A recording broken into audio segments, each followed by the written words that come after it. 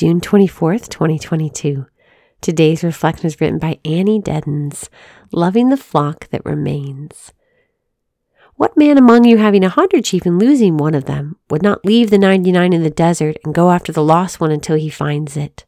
Luke 15:4.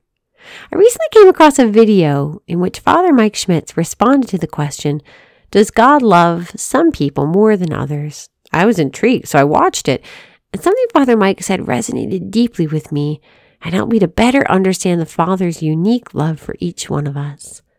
Father Mike explained that God's love is equal for all of us, equal in intensity, quoting St. Thomas Aquinas, and that since God is love, he can't love someone more or less, he just loves.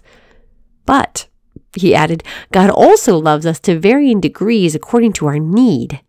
And this is where our deeply personal situations play out. This is where God shepherds each of us through them. Father Mike said, think about the gospel reading the 99 sheep and the one who goes off into the wilderness.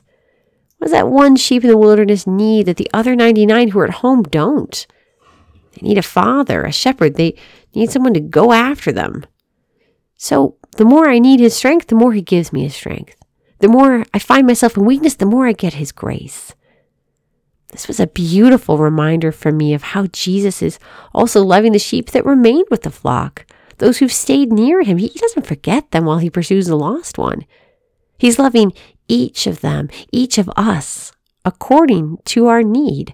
And when we need more, we can rest in this truth and in his arms, that he will respond to our needs as a good shepherd does.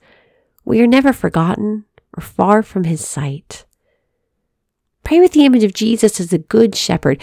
Can you see yourself remaining near? Or do you find yourself further away in need of his pursuit?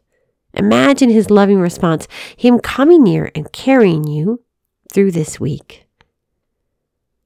Lord Jesus, we thank you for this day and for this sisterhood. We thank you for coming, Lord, and seeking us out.